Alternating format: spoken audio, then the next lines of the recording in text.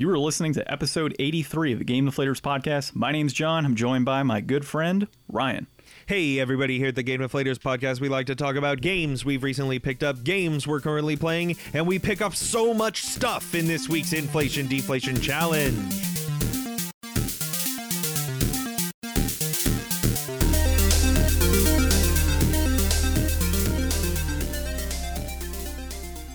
So, for those of you out there not knowing what Ryan's talking about, we played, was it We Love Katamari or Katamari Damacy? Katamari Damacy this week on the PlayStation 2. Ton of fun. Dude, I haven't played that game since high school.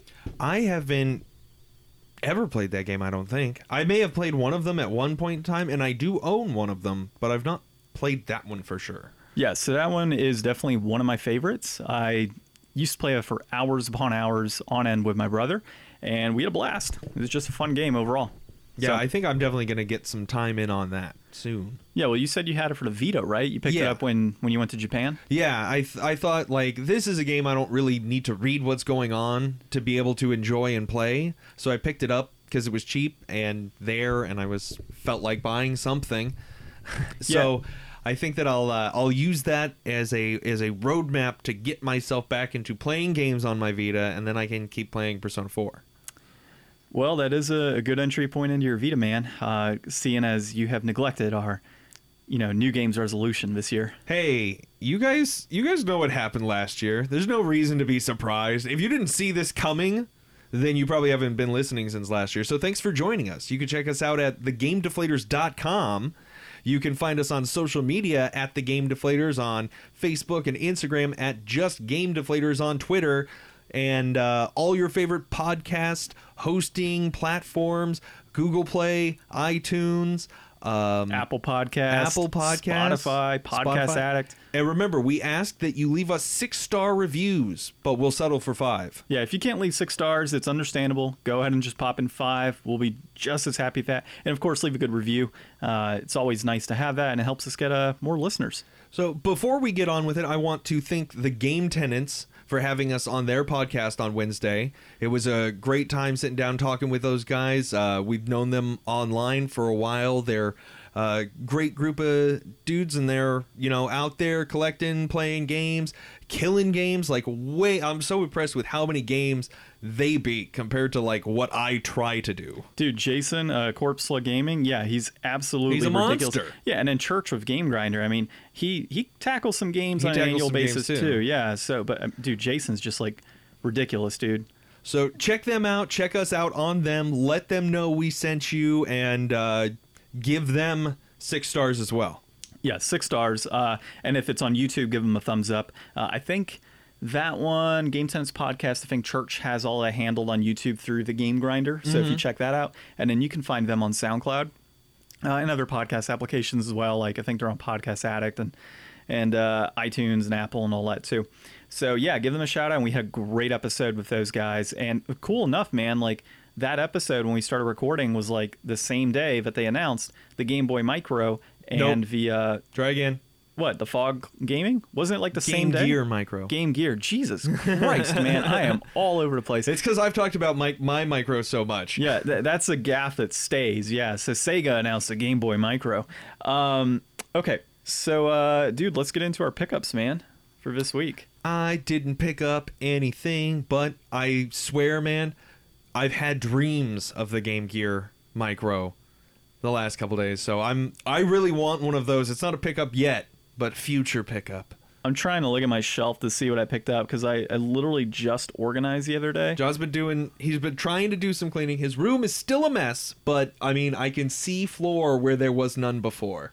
Well, and the other thing too that's kind of worrying me is I'm putting everything in totes to stick in the garage. And obviously in Arizona we have ridiculous heat. Yeah. But my garage doesn't face east or west, so it doesn't get as hot. Oddly enough. Or no, my garage faces east, so it doesn't get that heavy heat in the middle of the day because it's above the house at that point. So I'm not sure if I want to put them in the garage and keep them in there. I went in today and it was hot because I was walking around and doing stuff, but for the most part, if I were to just sit in there, I'd probably be okay. So I don't know, man. I hate putting games in a garage, but they're in totes. I guess they're kind of protected, so we'll see. Somebody's going to comment on here and be like, you're an idiot.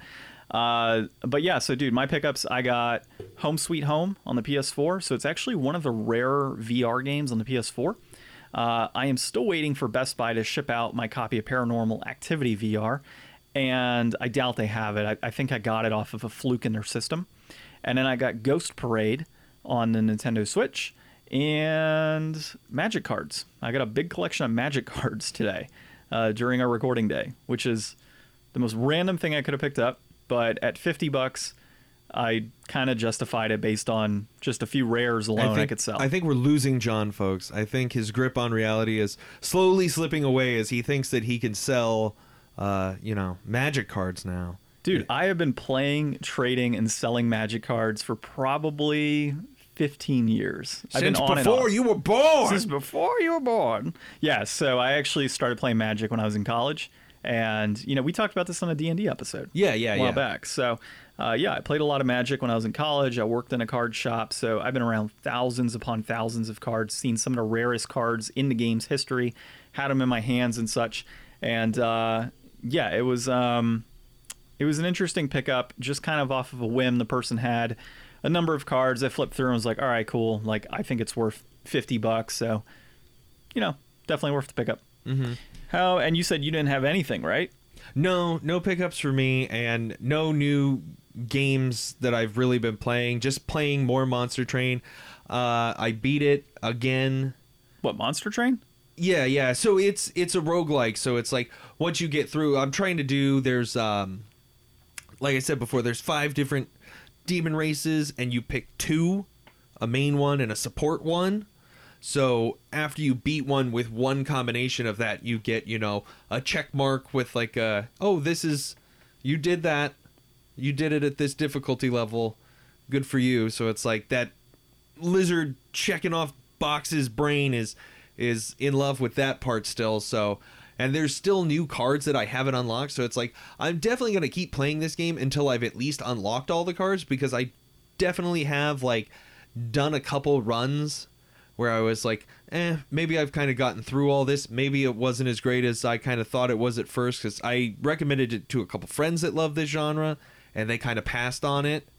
And since then, I have kind of gotten restoked because I did some new combinations of things that I didn't really think that was an option. So that's really cool when you get these new cards, and it's like, okay, now I can do a potential run where this kind of stuff happens, and I didn't really realize that was an option here. So it opens up new avenues. Now, I have to ask, how is the turnip sales going in Animal Crossing? I still haven't tuned into Animal Crossing. I know. June's already slipping away through my fingers. I need to go out there and get those blue shells while they last. Dude, I can't believe the year is like almost halfway done. Yeah, I know. Like, it was just February, and then chaos ensued, and now like we time traveled and it ate 4 months of our lives. You know what? I would say chaos ensued in terms of a luxurious video game collection entered my house, and I am still going through that garbage, dude. Like, that whole box, like all of that pile that you see is stuff I need to get rid of right now. Like, it's so much, and it's kind of ridiculous, man. So, and that's not including the stuff in the garage. I have a whole box of Super Famicom games that I need to get rid of or keep. I don't know yet, because the Dragon Warrior games or Dragon Quest games are in there. And even though I can't read Japanese, it's just like super cool that, like, dude, the artwork on those is awesome, and the cases are in such pristine shape that, like, is it one of those that even though I can't play it, do I take like all those Japanese games and put them in like a really cool shadow box? Well, I mean, you could still play them. Well, yeah. Google Translate. Well, dude, you know how long that would take? Well, but the other thing too, like that's still an emerging technology. Like, if you kept those games, like, you really think that you're not going to be able to throw on some glasses and play those games 10 years from now? 10 years from now, you'll definitely be able to throw on a pair of glasses and play a game in any language. Yeah, but I think they've all been like re-released over the years. Like, I have Dragon Quest like 4 and 5 in English. Oh, so you don't need them. No. Other than just for the different box art. Yeah, and it's actually like really cool box art. Like, dude, I love that type of stuff. Like, when I bought it from the guy, I'm like, I don't read Japanese. I don't know Japanese. Well, I bought a bunch of Japanese games in Japan that I may or may not ever play, but I've got them. Now, I do have some like Japanese fighting games, like the PlayStation 3 and the Wii and whatnot, that are and even the Sega Saturn now, that are just really cool, like playing Japanese games, like fighting games and like puzzle games and stuff that's not as like reading heavy, mostly just not RPGs. Yeah, pretty much. Like if you try to play an RPG in Japanese, you're gonna be in for a bad time. Yeah. Unless you're Japanese, of course, or understand it, or unless you just like the grind. If you just appreciate the grind and you know which skills are going to be which skills, like they're not going to change position in the boxes, like you could still rock through combat pretty easy. Yeah, but I guess it's the more of like, hey, you got to get to X location and find you have no X idea why. Yeah, and you're like, what the hell is this? Like, and you don't know. You just see the symbols. Okay, so are you done with what you're currently playing? You got any more? Yeah, I mean that's it. Like like I said, I'll check out Katamari for next week again. Yeah, for sure.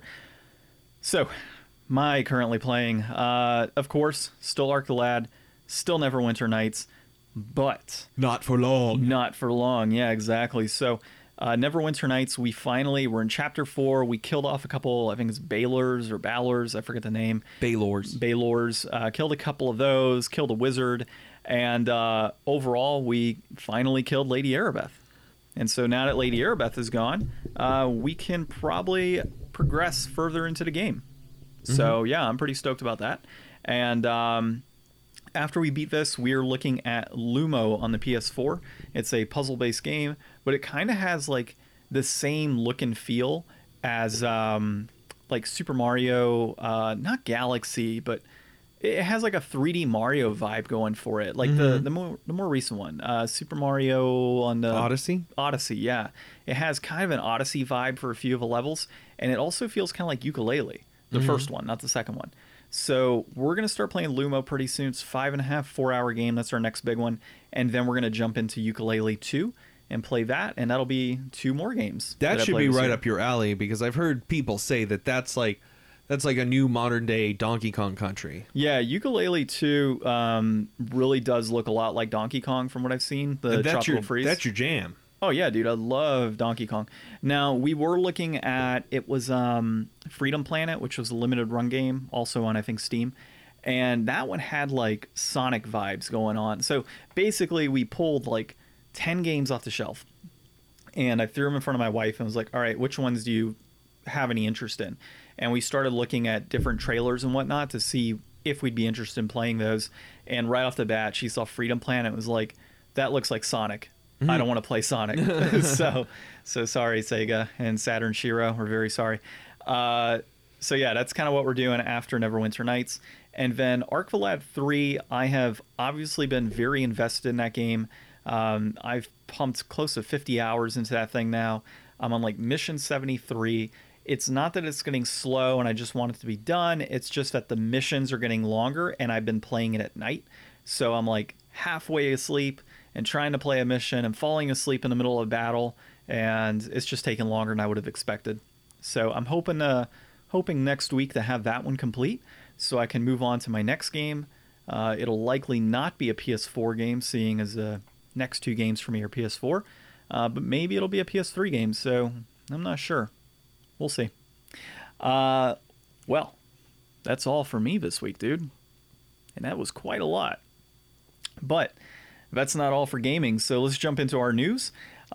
This week, we're going to go ahead and... last week, we obviously talked about Sega having this crazy big announcement. We were speculating, is it, an Xbox, Dreamcast 2? Is it, a new... Nobody was ready for this announcement. No online rumor mill could possibly produce the results that actually occurred. Yeah, no rumor mill at all. I mean, there were probably some that thought it might be like a streaming type service, but nobody was ready for Game Gear Micro, and really just a bad launch on that one already ahead of them, and Fog Gaming, which is really, now that I've had a week to digest this and think about it, is actually pretty innovative.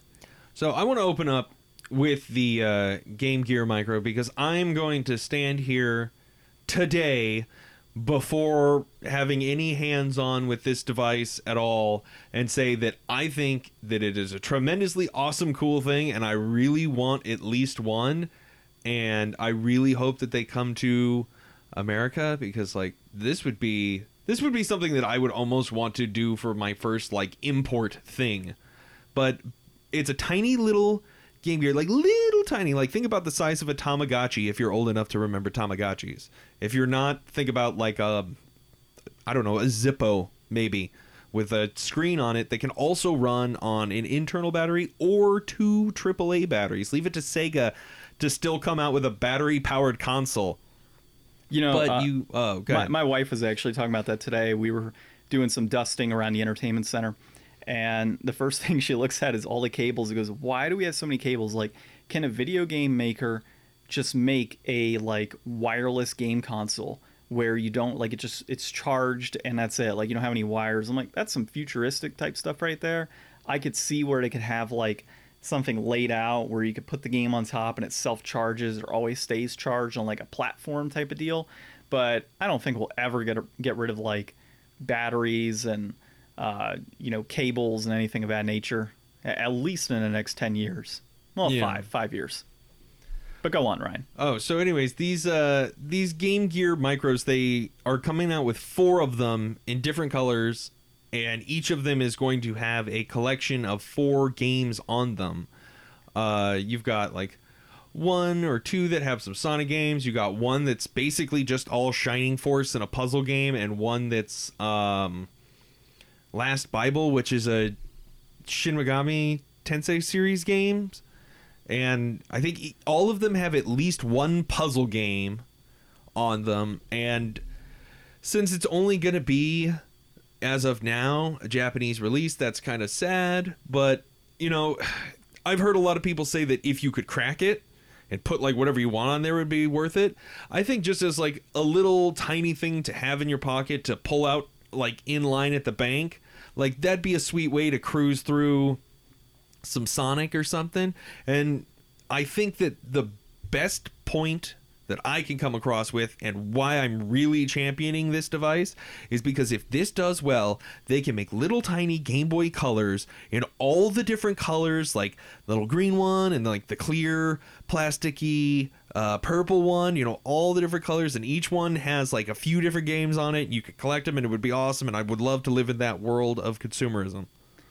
And of course, with it being Nintendo, there would be false demand and inflation caused by it. I would expect no less. I would expect no less from Nintendo. But I mean, that would be hotcakes. That would be like, and you could chuck it out there for like $30 instead of the $50 that these Game Gears are going to need, because you don't need to put 2 AAA batteries in it. That's dumb. Oh, damn well Nintendo would be asking 60 to 80 for those, man. They probably preload with like 10 different games. Right. Yeah, mini Game Boys. That would be twice the price of this and better. And they could call it the Game Boy Pocket. They already have one. I know, dude. The Game Boy Color Pocket. This is the second time I've used that same joke, and I've been twice told they already have one. I'm like, I know. It's a bad joke, John. Okay, maybe it is. All right, so the other thing, which I thought was really, really cool, didn't think initially, and I don't think anybody thought initially. We were just like... We didn't know. We were like, what the hell is this? Yeah, having a few days for some people to write some articles. Some people, like Stephen... say Steven. Steven with Screen Rant. Okay. Yeah, he wrote this article. Sega is trying to fix game streaming with Fog Gaming. So Fog Gaming is a new system that Sega is working on to kind of enhance cloud gaming. And they would do this by using their Sega arcade consoles, in the arcades. Well, arcade cabinets. Cabinet console. No, it isn't. You're going to get some arcadey people going on us. And okay. Yeah, they're going to be like, don't cabinets. listen to Game Deflators. They call cabs consoles. Okay. These cabs, they'll use them to run your streaming games closer to you from wherever the origin source would be. So instead of streaming from wherever game streams, wherever they keep the clouds, like in Xbox's big cloud warehouse that you walk in and it's just all billowy white and full of games and wonder, like wherever that is, you probably are going to live closer to a Sega arcade cabinet. So hopefully your signal can be faster and you can cut down on that relay time. It would be a way to generate money for the people who own the cabinets and own the arcades. Like, they've taken a big hit because of all the COVID nonsense. So this would be another revenue stream.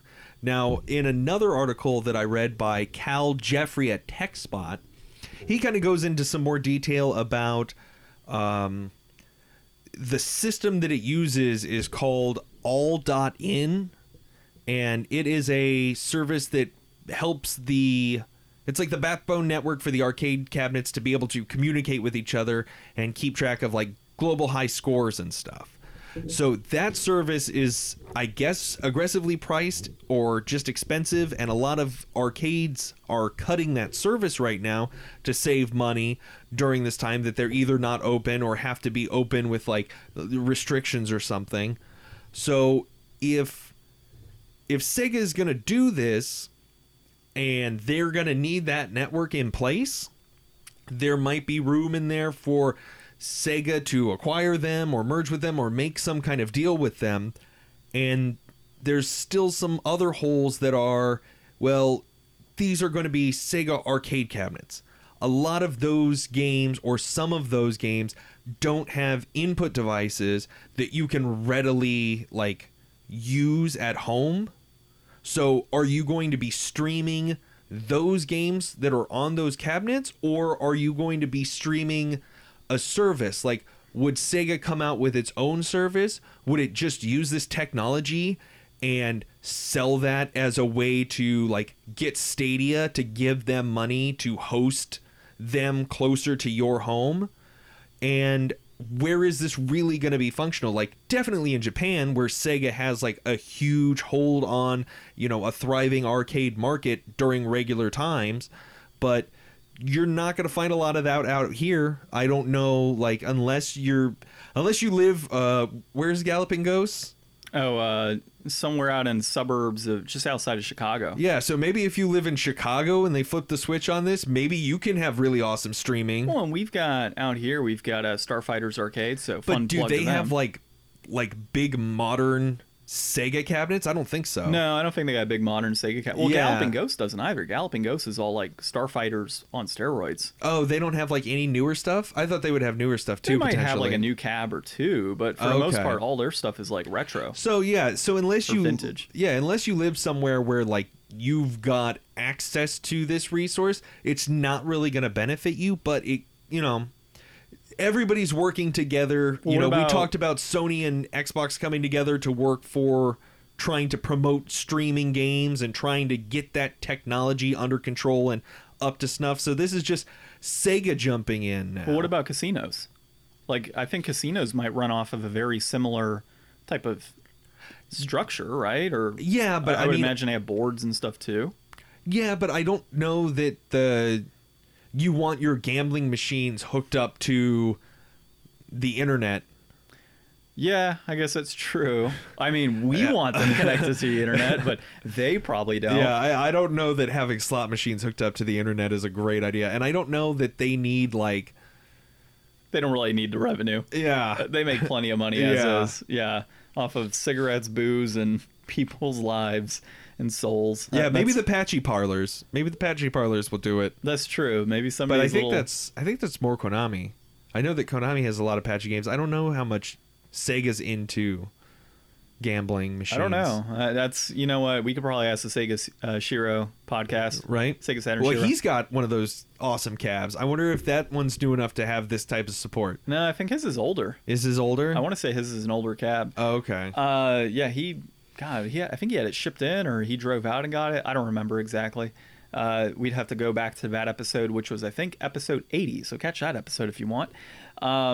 But dude, this is actually pretty cool. So the more and more I thought about it, the more awesome it is. So you're basically daisy chaining arcades, killing latency issues, opening up potential revenue for Sega. This is really setting them up for what could really be like a next generation console war, and they're ahead of a game. I mean, Xbox has Project xCloud, and you know, Sony's got, you know, PlayStation Now for their streaming, and Steam obviously probably has something out there. Stadia. Yeah, Stadia's got their stuff going on. So you've, I guess, is Atari VCS in that game? No, they're not. They have a whatever the hell they built. So you've got all these... yeah, I didn't read that. I saw the picture of it. And I was like, I'm not interested in whatever Atari's got. That's like the new Intellivision that came out. I'm like, what the hell is this? It looks like trash. So yeah, you've got all these companies kind of jumping into the cloud gaming space, but nobody's really got, you know, we're talking infrastructure, right? So when you look at the infrastructure setting for like, Microsoft or Sony. Sony's using like the Azure platform and everything through Microsoft's that are, obviously showing money over Microsoft's way. And Microsoft obviously has infrastructure in place of whatever servers and whatnot that they handle. So Sega's really kind of saying, look, we've got this infrastructure throughout an entire country and it's already ours. We own it. Yeah. We can totally sell this service. We could totally give it to people to make revenue on their side. Makes me wonder if on the consumer side, if I were in Japan and bought a cab, would I be able to make some money on the side through my you'd cab? have to be a part of that allin.net or all.in or whatever it's called. And like I said, I mean... Well, if it gets acquired kind of on the basis of your, prediction here, if they acquire all-in or all.in... can the general consumer... All.net. So can the general consumer at that point potentially, make some money at home? It doesn't have to be a lot, but enough money to, kind of warrant keeping a cab in the house. So who knows? But overall, I think it's really cool. I think it's an awesome move by Sega. We all kind of saw this as like, what the hell is... what Sega is this Fog. giant 60th anniversary going to be? But the more you look at it, the more like game changing it is for the overall industry. Well, and just super like unexpected. Like, who thought Sega would like skip going into console wars and go straight into like online streaming wars? And it doesn't even have to be like their own stuff. Like, this is them saying we want to be the backbone of this infrastructure and making this happen. So they're straight up just being like, we don't even need to bother about, with developing anything, or we're just going to keep making our money for our arcades. We're going to keep producing our IPs and putting that stuff out on multiple platforms. So you give us money to make games. And on top of that, we're going to make more money through this just Fog another service. diversification. They're diversifying, what they're doing. And I mean, kudos to them. Plus that Game Gear Micro, as dumb as I think it is, I think it's they're adorable. Okay, it's adorable, and the magnifying glass is actually pretty hilarious. So, yeah, I think they're in a good position. Interestingly enough, I feel, at least in Japan. In the U.S., not so much, right? Yeah, we get a Sonic game over here that's kind of trash every now and then. Yeah, exactly. Well, and then we also get Yakuza, so that's kind of a positive. Mm-hmm. But dude, I was seriously thinking it was going to be so much bigger than that. Well, I mean, we can say that we hoped it would be bigger, but honestly, like, if Sega said that they were going to come out with a new console, like, would it really come out with a new console, like, on the terms of next generation gaming? Probably not. It probably would have been, I mean, some other form of mini, or some other form of, nostalgia bait. Dude, maybe just like a Sonic head. A mini Dreamcast would have made them piles of cash. If done right, a mini Dreamcast would have made them piles of cash. For sure. They should make a retro console in the shape of Sonic's head, but not good Sonic, like Nightmare Fuel Trailer Sonic. You're crazy. Okay. So, also talking of awesome things that have been announced. So I think this one's been out there for a while, but... Well, it was going to be a movie. Yeah. And now it's not. Well, I have heard series for quite a while. So The Last of Us is going to be an HBO series. And the first episode is being directed by the guy that did the Chernobyl short series. Oh, that was so good. Did you guys watch that? No, we haven't yet, but I heard it was good. Oh, it's phenomenal. I mean, it's really interesting, and the acting's really good. I mean, if you want to know about, like, the real, like, truth behind it, I mean, it's definitely, a dramatization, and they definitely, like, take people who were real people and meld those people into a new character for the sake of plot and time and stuff. Mm-hmm. But it was really good. It was really compelling to watch all the way through. So I'm not super crazy with The Last of Us. I played through some of it, and I just wasn't really that into it. Like, I definitely stopped before the story, like, really picked up. But I just wasn't, like, into the sneaking so much. I wasn't really into, like, I don't know. At the time, I was just fatigued by all those, like, zombie games and stuff like that, and The Walking Dead, and I wasn't really in the right mood. But I would totally eat it as a series, and that might compel me to want to play the games more. So for me, The Last of Us was a ton of fun, and I didn't see it from a standpoint of, gameplay. When I was playing Last of Us, it was purely for me story driven. So that's where it was what for I me. hear. So Yeah. is this gonna like enhance or replace the first game? Like maybe they're gonna do this. Like this isn't even gonna happen until after the June second 19th, game yeah. comes out. So Well, that's when they're directing it, I think. They start filming, I want to say, after the second game is what it said. well, they'll start filming whenever all this nonsense clears up and they're allowed to film. Well, I think California said they could start filming soon. oh really? Yeah, so they're going to be opening that up pretty soon here. But no, so this is through Matt Fowler at IGN. I'm pretty sure we've covered an article of his in the past. So a good mini article here, just kind of outlining what's going to be happening, who the director is, and They got some pictures of potential people. I want to say they already. I should have looked into this more. I want to say they already have a cast of who they're going to have. I don't remember offhand. You can look that up, I guess. But one of the interesting things is that they've noticed that Ellie is still going to be a lesbian in the show. So I don't recall her being a lesbian in the first game, but for sure that's, I guess, spoilers or whatever are already done. But she's supposed to be lesbian in the second game, and that's kind of like the whole premise for that one is a loved one being killed or something, and she's out to seek revenge. I think that's pretty much what the trailer conveys. And this is me not looking for spoilers, obviously, because I've been wanting this game for quite a while. But dude, I am totally stoked for an HBO series of Last of Us. I don't care about the whole like Ellie's a lesbian and she's got this whole revenge thing. Like for me, Last of Us was a great story. I think number 2 is going to be a great story, no matter what your beliefs are in that sector. And then we got this awesome show that's coming in, and really I hope that we get a comic series at some point. Like all of those things would be super sweet, dude. And for a really story focused series, this is going to be awesome. Yeah, so no actual announcement on the casting yet. I think that's why they have those like who could it be, because I know a lot of people, when something is getting adapted to film, like oh my gosh, I remember being in high school when Twilight was getting announced, and my friend, she was like all like pissed that they didn't choose the actor that she wanted to play the guy. So here would be my 2 potentials, and I don't know his first name, but the guy who played Jaime Lannister. Oh, he's mentioned in this article. Oh, is he? Well, not this article, but the article I was just looking at. I was going to say, I didn't see him on there, or Hugh Jackman would actually be pretty interesting. Yeah, he's in the picture on the article. And then those would be my 2 picks for Joel, for sure. I mean, those guys like fit that description, that like rugged type of look with the beard and everything. Like they could totally pull it off, but I would say more so Jaime Lannister for sure. I don't know the actor's name. But he would be awesome. I can't think of anybody for Ellie, like a young Ellie. And then other characters, it's been so long since I played Last of Us. I should probably play it again.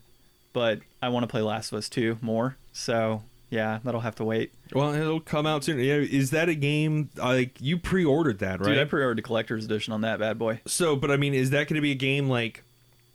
I mean, I know you've got... That's a day one, dude. Like, I don't care. You've got a hole coming up soon in your schedule. Are you going to pick that up and play that right away? Oh, yeah, 100%. Okay. Like that, I was hoping to finish Arc the Lad faster. But no, 100%. Last of Us 2 is going to... Like, that has to be my next game that I play. There you go. I've got 12 days to finish Arc the Lad and Neverwinter Nights so I can get into some Last of Us 2. Totally stoked. And then after that is a Ghost of Tsushima. Oh, yeah. Because that comes out, I think, July.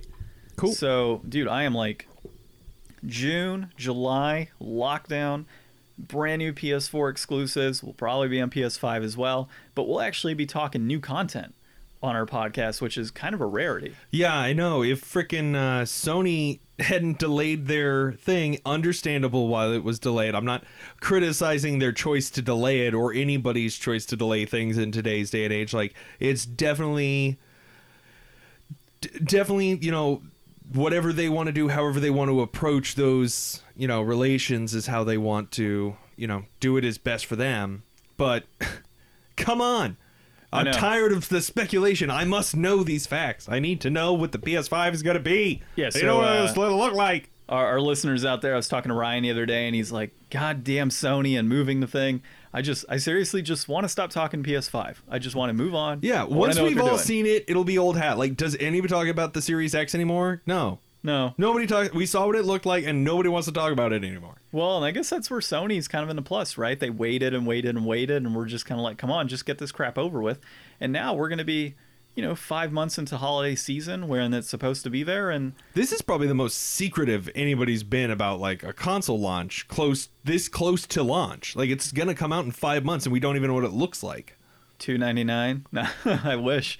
Oh, yeah, that's true. They did announce that console and release it that day. Dude, I have seen over the years between PlayStation 3, PlayStation 4, and now PS5, I've seen so many concept art pieces on what these consoles would look like. It is stupid.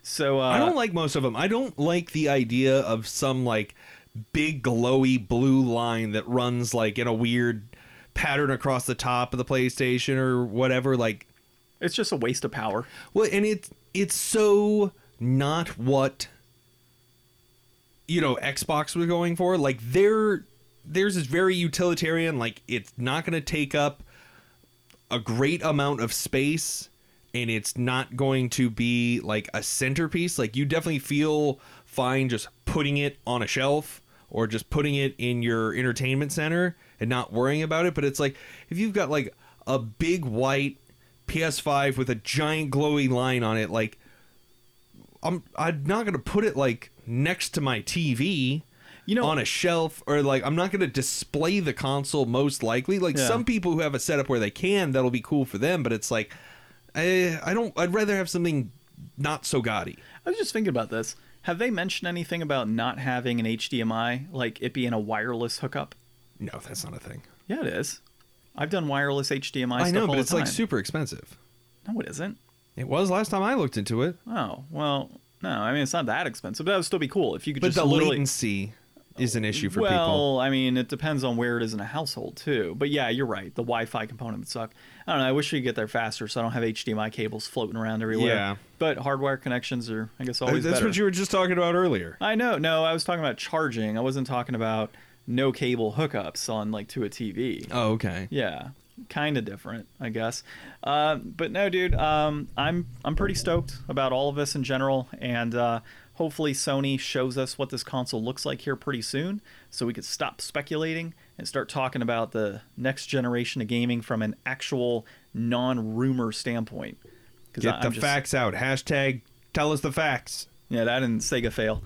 Okay, so dude, you want to open up here into our inflation deflation game of the week? So this week on the inflation deflation challenge, we have Katamari Damacy for the PS2, and it was developed by Namco, published by Namco, directed by Kita Takahashi, released September 2004. It is a puzzle action game, and it got really good reviews. It got like an 8 or 9 out of 10 when it came out. I remember when this game came out, seeing like the full page ad for it, like in Game Informer or whatever I was reading at the time, and being like, wow, this is so bright and colorful. And the reviews, everybody said that it was like just a super light, fun game that was just so Japan, you had no idea what was coming. And it really stood out at my mind as kind of the same effect that like what Untitled Goose Game had last year, or what My Friend Pedro. I didn't hear much about that. I'm just throwing that out there because that was a pickup I forgot to mention. Yeah, or I don't know, any of those kind of games that are just about just playing. Just playing and goat having simulator. Yeah, and having fun. Yeah, Goat Simulator. Or farming. That farm simulator. Yeah. So it's kind of like a way to just zone out and chill and enjoy like the wacky, crazy Japanesisms that are going on, and the creative art style, and the locations are very like they change over time as you grow your bulb base. Okay, start at the beginning. Tell them what this game is, John. Brian did a poor job. We're talking folks. about it. Sorry. Yeah, I didn't tell you anything about how this game plays or what it's like. Yeah. So for those of you that live under rocks or Katamari balls and have not actually played this before, So Katamari, you got this little tiny character, and you've got this like god of the sky, right? So yeah, you're the prince, but you got this god of the sky that shoots rainbows and lasers out of his eyes. It's crazy. But he's the king of all cosmos. Even I know that. I know, but still, he's a rainbow man. So basically, you've got this ball, and you have to collect objects on Earth to be able to make stars. And you collect tons of junk, and you roll it into a ball. And the overall objective is you pick up little items with your ball, and as the ball gets bigger with the little items it collect, you collect bigger items and bigger items. So it gets to a point, we didn't get this far in the game, but I've played it many times over the years, where you start off with something as small as like thumbtacks, and you expand to like like collecting people and animals and horses and all this other stuff, to small cars, to overall buildings. I think there's one of the games, I don't think it was this one, it might be We Love Katamari, but you can literally like collect buildings in the Statue of Liberty. Yeah. And you're in the ocean collecting boats, and it's absolutely crazy. It's a ton of fun. And you're just pushing a ball around, just trying to pick up all the stuff, and it's just they make this fun, bright, beautiful world, and they put all these little objects. Like, it's fun to, after you finally hit whatever your mark is, like the first level's like you have to get a 10 centimeter ball in 5 minutes or something, and it'll tell you at the end like you collected mostly stationery, some snacks, and a few of these things, and it'll show you like a little item of like what the thing you collected the most is or something, or maybe something new you caught. I don't know exactly how it works, but something like that, and you just get like a little, oh, you did it, good job. Yeah. No like real hardcore pressure, but we did try to do one. We tried to do the make cancer. Oh, that one I crushed. I got like 63 centimeters, which was like 3 times the size of what you needed. Well, you started at like 22. No, that one was that was just timed, right? That one was 81. 81? You didn't make that one. I didn't? No, you crushed the first one. Oh, okay, the first one I crushed. Yeah, the first one that you did, you crushed, and then you tried to do that one, you did not make it. And I kicked John's ass. I beat him twice in versus mode. Back-to-back victories. He actually did. It's a rarity. We're going to have to play some Sega beat-em-ups, I guess, to get my mojo back. So it's actually a really cool game. So if you haven't played the Katamari series, they have them on PlayStation 2, PlayStation Vita, not this exact one. Xbox 360 has one. There's definitely one on PS3. And I don't think they have any next-gen ones. I'm not sure, but you probably can find it on Steam. I'm sure it's like re-released on the PS Network, though. Yeah. Like, I'm sure you could download an old one or something. Yeah, or Steam. Steam might have them. I don't think these were like console exclusive. PlayStation. I don't know. PlayStation 2 had it, obviously, because that was the console at that time. But yeah, it's a fun series. The controls were a little wonky. So this is a game where you need to use the right? Yeah, you need to use the DualShocks in kind of like a tank control type motion. So if you want to turn, you have to push forward with one and push down with the other in order to rotate. You can rotate yourself around the ball as well. You can jump for whatever reason. I never really figured out reasons to jump. I guess to collect the stuff that you can I wasn't tall enough to grab with the ball. Maybe you could speed up. Yeah, you could speed up. You could like do like a charging smash. So there's like not too much in the way of like gameplay interaction, but the controls are challenging enough that it's not just a super easy mindless thing. Like you do kind of get into that zone where like doing the controls and you're like you're trying to grab all the stuff, and like I don't know about you, but in the versus mode it's like a big circular arena and there's lots of stuff that's like rotating in one direction or the other. So it's like once you finally realize, oh, I'm big enough to grab these things, and then you try to like get in a line going the way that they're coming at you so you could collect them faster, and trying to keep that curve. Like I could see after playing this game for a while where you could probably get really good and precise with the controls instead of just kind of like sweeping like a Roomba that's just kind of blindly bumping into stuff and trying to rotate around. Yeah, it's to Ryan's point, the controls are a bit challenging, but it's got some fun music in the background, fun little characters. Yeah, the music was great. It's super Japanese, like the colors in this thing, the characters themselves.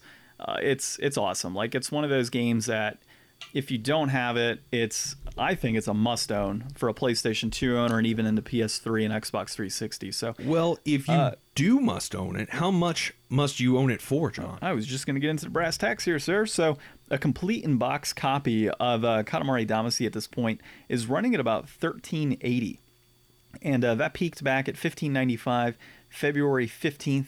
No, February 2015. February 2015. Wow, not February 15th.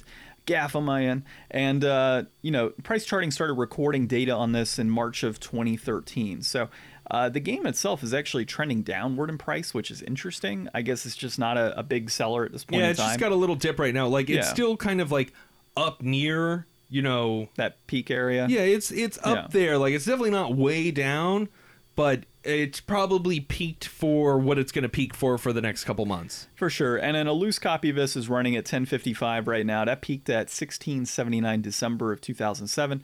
But as we said, Price Charting really didn't start recording complete in box until March of 2013. So I would imagine the complete in box was probably peaking at around 20 to 25 for a used copy at that point in time in 2007.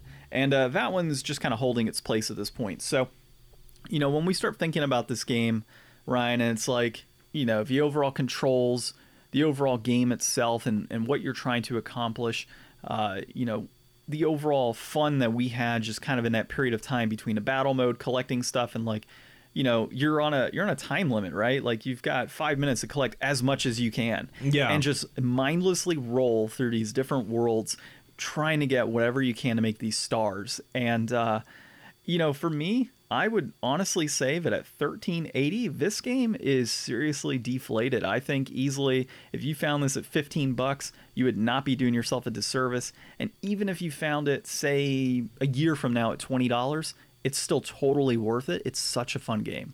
It's definitely one that you have to own. You have to have in your collection. Yeah, my thing is that this is one of those times where this is definitely a game worth buying. And $13.80 is definitely a good price to buy it for. But who's buying these loose discs for $11? Like, who wants a loose disc of, it's not like, I wouldn't say it's a must own. Like, I think it's a fun game, and you could probably own any one of them in the series and probably get an almost equivalent experience. But, who's spending $11 on a loose disc game like this? Like, when it's only $2 more for an inbox copy. Like, I would say stay away from loose games unless it's crazy rare game that you absolutely have to play. Yeah, if you're talking something like a Rule of Rose, which is $400 right now, or $350. Yeah. And the difference is $150 between a loose disc and a standard copy. Not saying it's worth that much money, because it's definitely not, in my opinion. But when you're talking a $2 difference, it's worth it for the case. Yeah, for sure. Worth it for the case and manual. And if it's not manual and it's just case, it's still worth it to have a case. I just don't understand the whole disc only movement. But there are some people out there that they just do discs. They don't care about cases, and they throw them into a sleeve, and that's it. Yeah, and I guess if you're just collecting to play the games and not necessarily display the games, more power to you. I guess you could get one of those big CD binders. And I did at one point. Yeah. When I first started collecting, that's what pisses me off. I took so many of my PlayStation 1 games and put them into that type of a situation where it just scratched every time they came out. And that's one thing that loose disc collectors don't think about, is when you have one of those types of situations where it's just kind of, let me pop it into my game case and take it out every now and then, you're rubbing that disc every time and making small lines on there. Versus with the overall case, it's pop it out gently, pop it in the system, and put it back in. I have so many games. All the pressure's on the center, not where the data is. Well, I wouldn't even say that much, man. I would just say that you don't risk scratching that surface. Yeah. As much as you would by, putting inside one of those cases. But dude, I think it's great. So you're on the lines of Deflated as well. Definitely worth it at that point. Maybe a little more. Yeah, I'll say that you could probably enjoy picking this up for a little more, but I would say it's just right, actually, because whichever one, if you're looking specifically for Katamari Damacy, that's the game we're talking about today. If you're specifically looking for that game, it's definitely worth this price. But if you're just looking to play a Katamari game, I think that it would be worth it to just get whichever one is the most affordable or most available, because you're going to get a similar experience probably whichever one you play. Don't quote me on that. I haven't played all of them. I don't know. But I'm saying go with whatever the cheapest one you can find, or go with this one for $13.80 if it's the one you got to have to finish off your collection. For sure. So, yeah, I guess you're at just right. I'm at deflated. So, realistically, the game's deflated. There we go. There we go. Because it's slightly deflated from you're just right. Yep. Okay, so I think next week, dude, we play this. Beatdown Fists of Vengeance. Yeah, so I'm holding Beatdown Fist of Vengeance for the Xbox. And I don't know, it's not exclusive, so I don't know, maybe it's on like PC or something. But yeah, it looks like, I don't know, man. It looks like a fighting game, or I see one guy that has like... Is it a beat 'em up? Is it a weed whacker? I don't know, man. I can't tell if it's a beat 'em up or what. It says recruit, rob, interrogate, beat down, and cancel. So recruit enemies on your side, pummel your foes, ruthless gang by choosing up to 100 characters. That's interesting. Has a multiplayer which includes versus and team battle modes. So, yeah, I don't know, man. We'll figure out what the hell this is. Awesome. Yeah, so I think this one's actually a mildly pricey game. It's not super high, maybe in the 20s for a complete in-box copy. So, yeah, we'll see what this is worth and kind of go from there. All right, we'll give the beatdown to beatdown next week. Here, on the Game Deflators podcast. And, of course, you can find us on all of those wonderful podcast applications, iTunes, Spotify, Apple Podcast, Google Play, Podcast Addict, anywhere podcasts are found. Give us a 6-star review, but we'll settle for 5. And, of course, find us on social media, at Game Deflators on Twitter and at The Game Deflators on Instagram and Facebook. So, Yeah. Ryan, anything else to close out this episode? Yeah, once again, if you came here because you heard us on the Game Tenants podcast and you were like, wow, those guys sound cool, I want to hear them talk more, thank you.